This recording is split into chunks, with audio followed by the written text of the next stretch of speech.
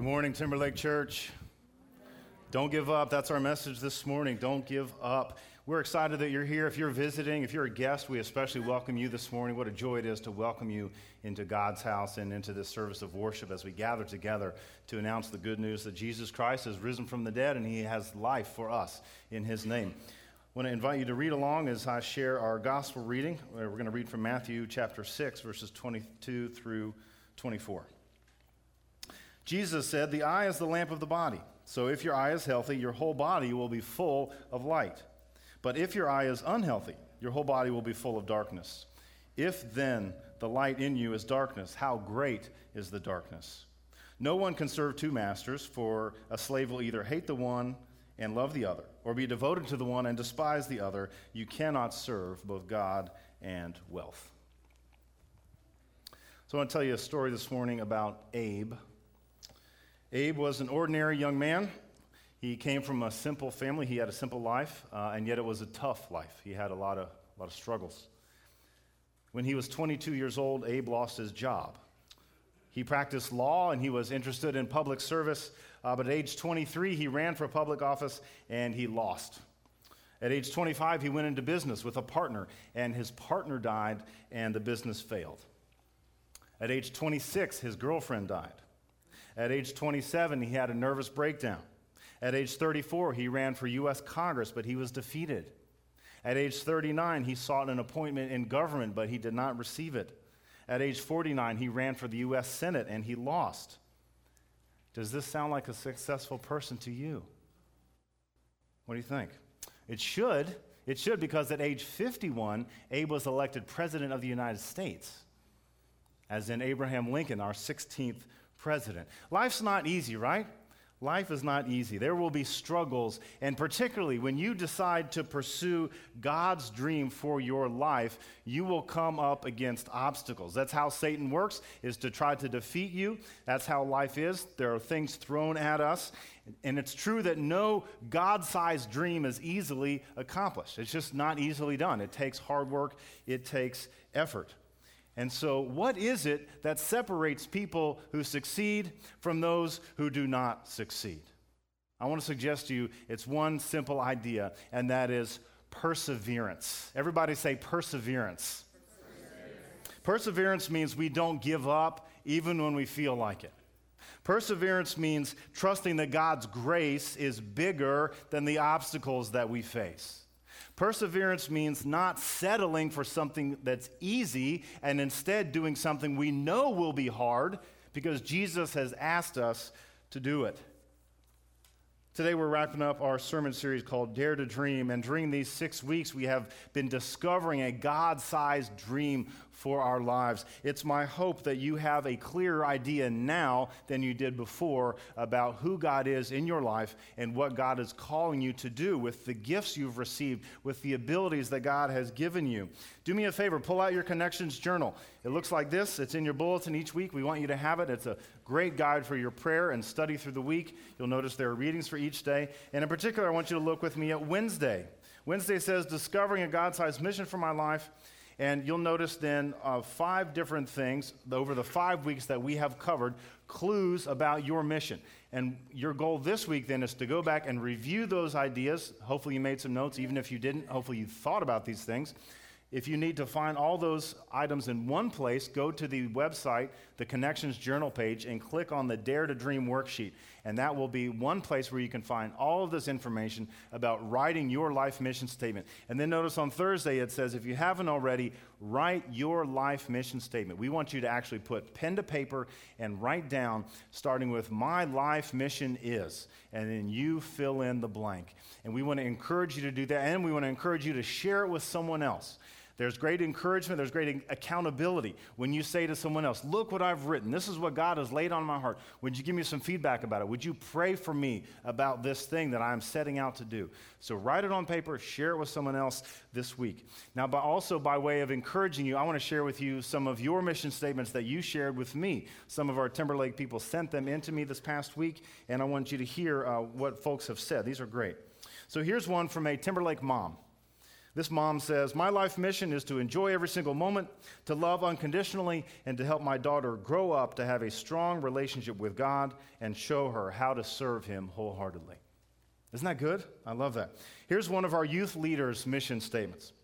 "My life mission is to bring young people to know Jesus Christ, to encourage young people, and to develop their relationship with God through study and through prayer." That's awesome. Now, here's the mission statement of not of one person, but one of our ministry teams. This is our congregational health team. This is the group of folks that used to be known as the parish nurses, and now they're sort of expanding their view, expanding their mission. They're being reformed even now. If you'd like to be a part of that, let us know. We'd love to get you connected. But here's their mission statement. I love this so much. "With Jesus as our great physician, our mission is to uphold each person's total well-being, acknowledging that well-being can exist in the presence of illness and that healing can exist in the absence of cure. Our goal is to provide health education, health screening, and spiritual support to the congregation as an expression of God's love." Isn't that awesome? That is such a high calling and a worthwhile goal. I'm so pleased that God is showing you God's call for your life. Let me encourage you, keep dreaming great dreams for God. God is going to show it to you over time if you would just be open to what God wants from you. So all through this series, we've been telling the story of Moses. You remember the story of Moses, his birth to a Hebrew woman, his unlikely adoption by the daughter of the Pharaoh, his years as a prince of Egypt, his running away from Egypt, his work as a shepherd, his encounter with the living God in the burning bush, his confrontation of Pharaoh, his leading the people of God out of slavery in Egypt and into freedom. This is the story of Moses, and we're going to pick it up this morning actually right at the end, right at Deuteronomy 34, which is the last chapter of the last book of the first 5 books of the Old Testament known as the Torah or the Pentateuch. These are the books of Hebrew law that all Israel children would have known and understood this story. And so we've come right to the end of it, the end of Moses' story. And I want you to know from the time Moses had his burning bush experience until the time where we're going to pick up the story this morning, 40 years has passed. Okay, so he was 80 when God called him. Now he's 120 years old. And I want you to look with me at Deuteronomy 34, verses 1 and 4.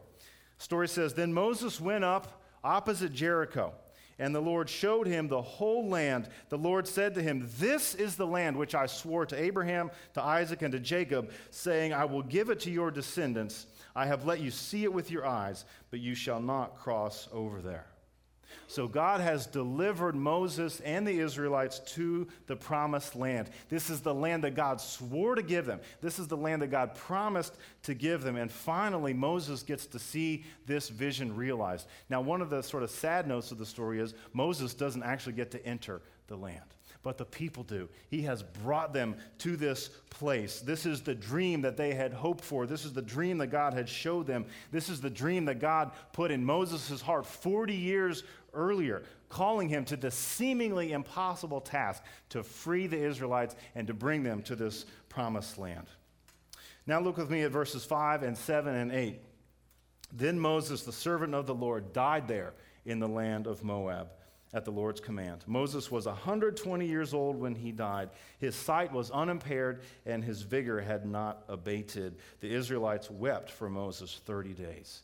So Moses died there, just shy of the promised land, right on the edge of it, and he died, and they buried him in that valley. And the story says they wept for Moses for 30 days. Now, that was their custom, but you better believe that weeping was authentic and genuine because they loved Moses. They loved their leader, and they understood they would not have made it to that place without his leadership. They would not have made it to that place without him getting them there. So why is it that Moses succeeded when so many other leaders fail? Well, look with me again at the second part of verse 7. It says, Moses was 120 years old, but his sight was unimpaired and his vigor had not abated.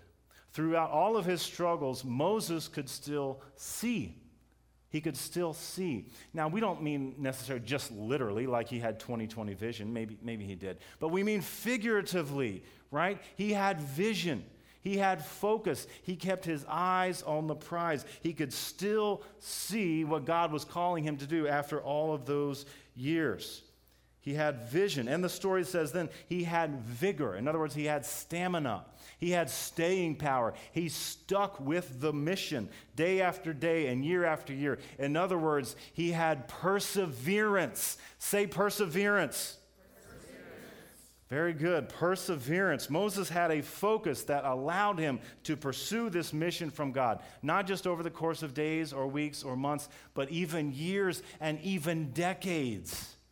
Now, for some of us, that's hard to imagine, but I want you to imagine it, what faithfulness to God looks like, what perseverance looks like over decades of your life.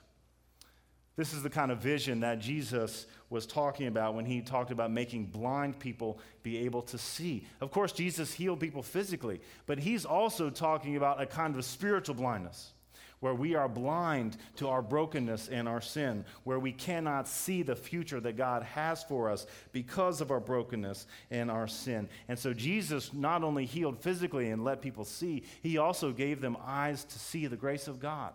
He also helped them to wake to the new thing that God had for them and give them clarity to focus on the one thing to which God was calling them, on their God dream. So we read from Jesus' words in Matthew chapter 6, and Jesus is talking about vision. He said, the eye is the lamp of the body. So if your eye is healthy, your whole body will be full of light. But if your eye is unhealthy, your body will be full of darkness. Then he said, no one can serve two masters, for a slave will either hate the one and love the other, or be devoted to the one and despise the other. You cannot serve both God and wealth. The eye is the lamp of the body. What does that mean? Well, I think it means that what we see in our life, both literally and figuratively, shapes who we are as people. That the ideas that we focus on, the people we focus on, the things that we focus on, that is who we become. What we see is who we are. The eye is the lamp of the body. So in order to have a healthy relationship with God, in order to be a disciple, you need vision.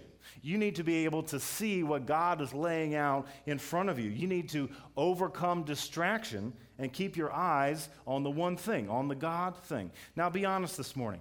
How many of us are easily distracted? Okay, a lot of us, right? You know, life is full of distractions. Your iPhone and Facebook and the kids' soccer game and the television and your job, and the list goes on, and all of these things have the potential to distract us. Now, here's the catch. All of those things are good things, right? Your kids' soccer game's great. Your job, we're blessed to have a job. But all of those things, good though they are, have the potential to distract us from the one thing. Jesus said, you cannot serve two masters. You cannot serve two masters. So we have to decide, are we going to serve the things of this world, good though they may be, or are we going to serve the God who blesses us with those things? We've got to either serve the gift or the giver. My friends, that's the invitation today to decide. Are we going to serve these things, or are we going to serve Almighty God?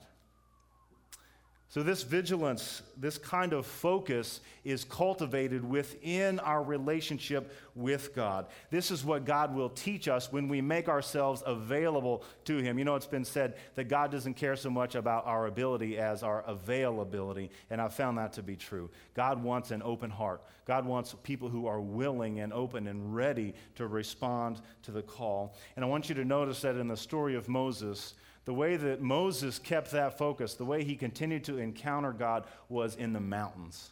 You ever notice how many times in the story he goes to the mountains to meet God? And so in the burning bush, he was on the mountain and he met God there. And later he would go to Mount Sinai and he would receive the law on top of that mountain. And now as he's come to the promised land, he's once again in the mountains with God.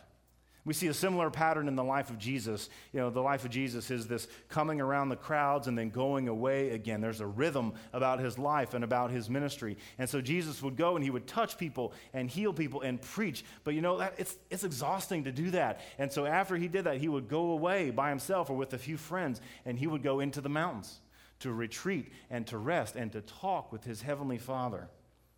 I want to suggest to you that as disciples of Jesus Christ, we need to go into the mountains. We need to go get away for retreat, for rest and renewal and respite, so that we can remember this dream that God is giving us, so that we can remember the grace of God for us. Now, we are fortunate to live in this place where we live in Lynchburg and be surrounded by beautiful mountains, right? And I know some of you already have the habit of going in the mountains, and you go hiking or camping or hunting or fishing. So if you do that already, let me encourage you to think about that time not only as refreshment for your body and for your mind, but also for your soul.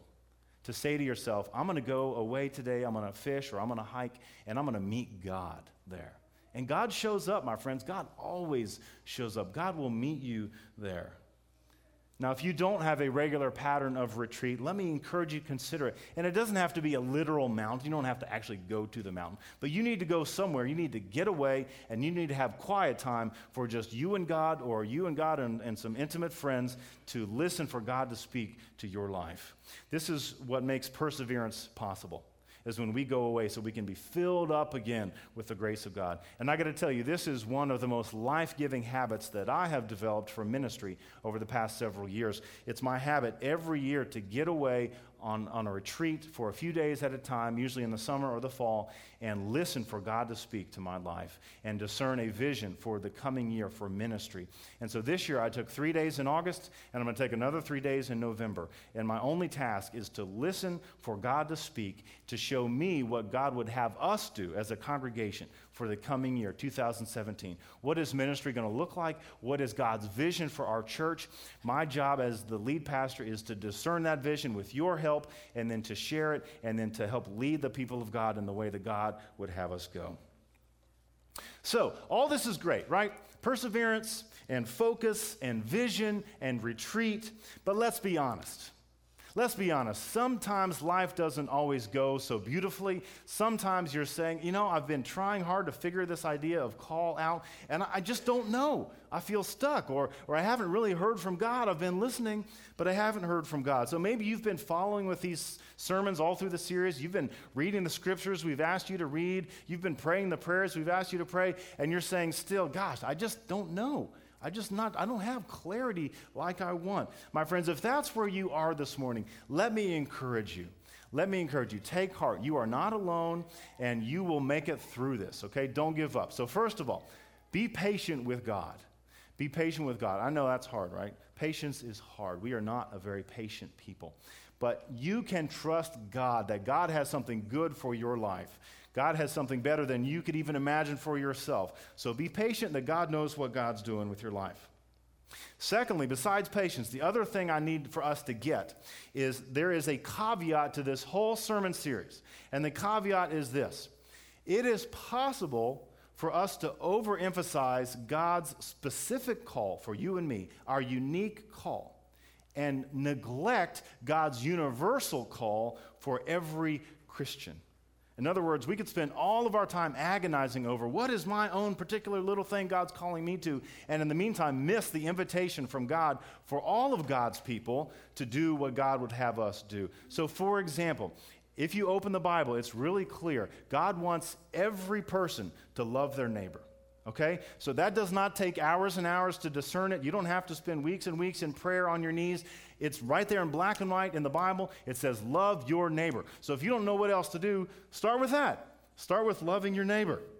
Don't let yourself become paralyzed by uncertainty and fear. You need to understand 90% of your call and 90% of my call is the same. We share 90% of our call is the same as every other Christian. And I'm thinking about things like prayer and fasting, things like clothing the naked and visiting the sick and welcoming the stranger and feeding the hungry. That is very clear in the scripture. These are the things that we are to do. Don't feel like you have to have all the rest figured out just now. I wonder, have you ever met those Christians who they don't really seem to do anything for God or their neighbor, and they'll tell you, I'm waiting on the Lord. I'm waiting on the Lord. My friends, there's a time for waiting, and there's a time for action. So let's not pretend like we don't know what to do, because Jesus has called us to live this life. Jesus has made it plain, and it is in the doing of those things that your particular call will emerge. It is in the doing of those basic things that Jesus asks of every disciple that your particular call will emerge. Now, here at Timberlake, we have said there are 4 things that we're committed to as disciples. We come to worship each week, we participate in a life group, we serve our neighbor through mission, and we give financially as we are able. And I hope you heard that in the vows that Christopher and Brittany made. Those are the things that we commit to as disciples of Jesus Christ. That is the best of what we know about how to follow Jesus. Worship, life group, mission, and giving financially. And we go from there. Now, I want to encourage you this morning because I know that struggles are normal. The struggle is real, as the kids say today, right? Our brother Moses certainly had his own share of struggles. When he finally went to Pharaoh after much complaining and resisting, Pharaoh did not say, okay, sure, Moses, whatever you want, right? Pharaoh said, absolutely not. I'm not giving up to all this free labor I have from the Israelites. And so Moses went back again and again and again. Do you know the story? He went back not twice or 3 times. He went back 9 times to Pharaoh. And he said, God says, let my people go. And a few times along the way, it looked like Pharaoh was going to change his mind, but then he didn't. And Moses, we had to go back again and again. And it was on that 9th visit, something interesting happened. Pharaoh had had enough, and he got angry with Moses, and he said to Moses, you get out of here, make sure you never see my face again, because if you do, I will kill you. Now, I don't know about you, but for me, that's pretty persuasive. If the king says, if I see your face again, I will end your life, I'm thinking, okay, cool, Mr. Pharaoh, yeah, I'll see you around, buddy, and have a nice life, and I will never come here again. But what did Moses do? He went back again for a 10th time, and he said, let my people go. And God sent a 10th plague. This one we know as the Passover, and the Spirit passed over the land and struck down all the firstborn Egyptian animals and children. And finally, Pharaoh said, okay, get out of here and leave my sight. And Moses led the people out of slavery. But see, Moses' struggles weren't just from Pharaoh. Moses had some of his own making, right? He had some of his own complaining and some of his own reservations about whether he could really do this or not. Moses had some struggles that came from his own people. So it wasn't very long, he led them out into the wilderness, and they started complaining. Now, I know you cannot imagine the people of God complaining, but just try for a second. And they said, Moses, manna again? Come on, dude. It's manna for breakfast and manna for lunch and manna for dinner. Can we get some grilled chicken and mashed potatoes, please? Can we get some meatloaf and green beans? Can we get pork chops one night? That's a joke. They're Jewish. They don't eat pork. Okay. Stay with me. Stay with me. But they were complaining, right? Moses, just take us back to Egypt. We give up. We want to go back. Have you ever felt like that before? You ever felt ready to give up? And can we just go back to the good old days when everything was perfect, I'm inviting you to make a decision today. I'm inviting you to decide whether or not the word quit is in your vocabulary. I'm inviting you to decide whether or not you're going to move forward with God's call on your life, in spite of the uncertainty, in spite of the obstacles you may face, in spite of the struggles that are in your life, to say, I'm going to do this because Jesus has invited me to do it. To decide to be a person of perseverance. Say perseverance. The American writer Robert Louis Stevenson said, saints are sinners who kept on going. Saints are sinners who kept on going. My friends, it's true. It's true. The difference between those who do and those who don't, the difference between those who are effective in this life and those who are not, the difference between those who fulfill God's dream and those who just stay in their seat and say, oh, that's impossible, I could never do that. The difference between those two kinds of people is not ability, and it's not resources, and it's not experience. The difference is perseverance. The difference is an attitude that says, I will not quit. No matter what, I'm not going to quit. And I want you to understand something this morning. I want you to understand the source of this kind of perseverance. We read from Deuteronomy, the end of Moses' story. 40 years after meeting God at the burning bush, he's delivered the Israelites to the edge of the promised land, and for that, he's a champion of the faith, right? And even the Bible says so. It's great. At the end of Deuteronomy, it says, "Never since has there been a prophet like Moses. He was unequaled for the signs and the wonders he performed, for all his mighty deeds of power." So we would do well to emulate Moses, right? But never forget who the real hero of the story is. Go back with me just a few verses. A little earlier in Deuteronomy 34, verse 4, listen again to what God said. "This is the land I swore to Abraham, to Isaac, and to Jacob, saying, I will give it to your descendants." I will give it to your descendants. Now, this is what God has been promising to the Israelite people all along, all the way back, beginning with Abraham. So what I want you to see this morning is the very first time this promise was uttered from the lips of God to the people of God was to Abraham. And to get that, you have to go all the way back to the beginning, all the way to Genesis chapter 12, when God said to Abraham, "I will give you this land. Go from your country, and I will show it to you." I want you to realize something this morning. From the time of this first promise to Abraham in Genesis, now to when the Israelites finally have arrived at the promised land, almost 500 years have passed.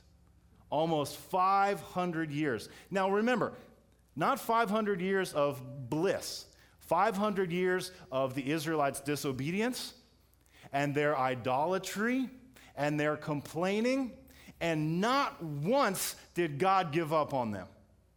Not once did God turn his back on his people. My friends, that is the faithfulness of God for you.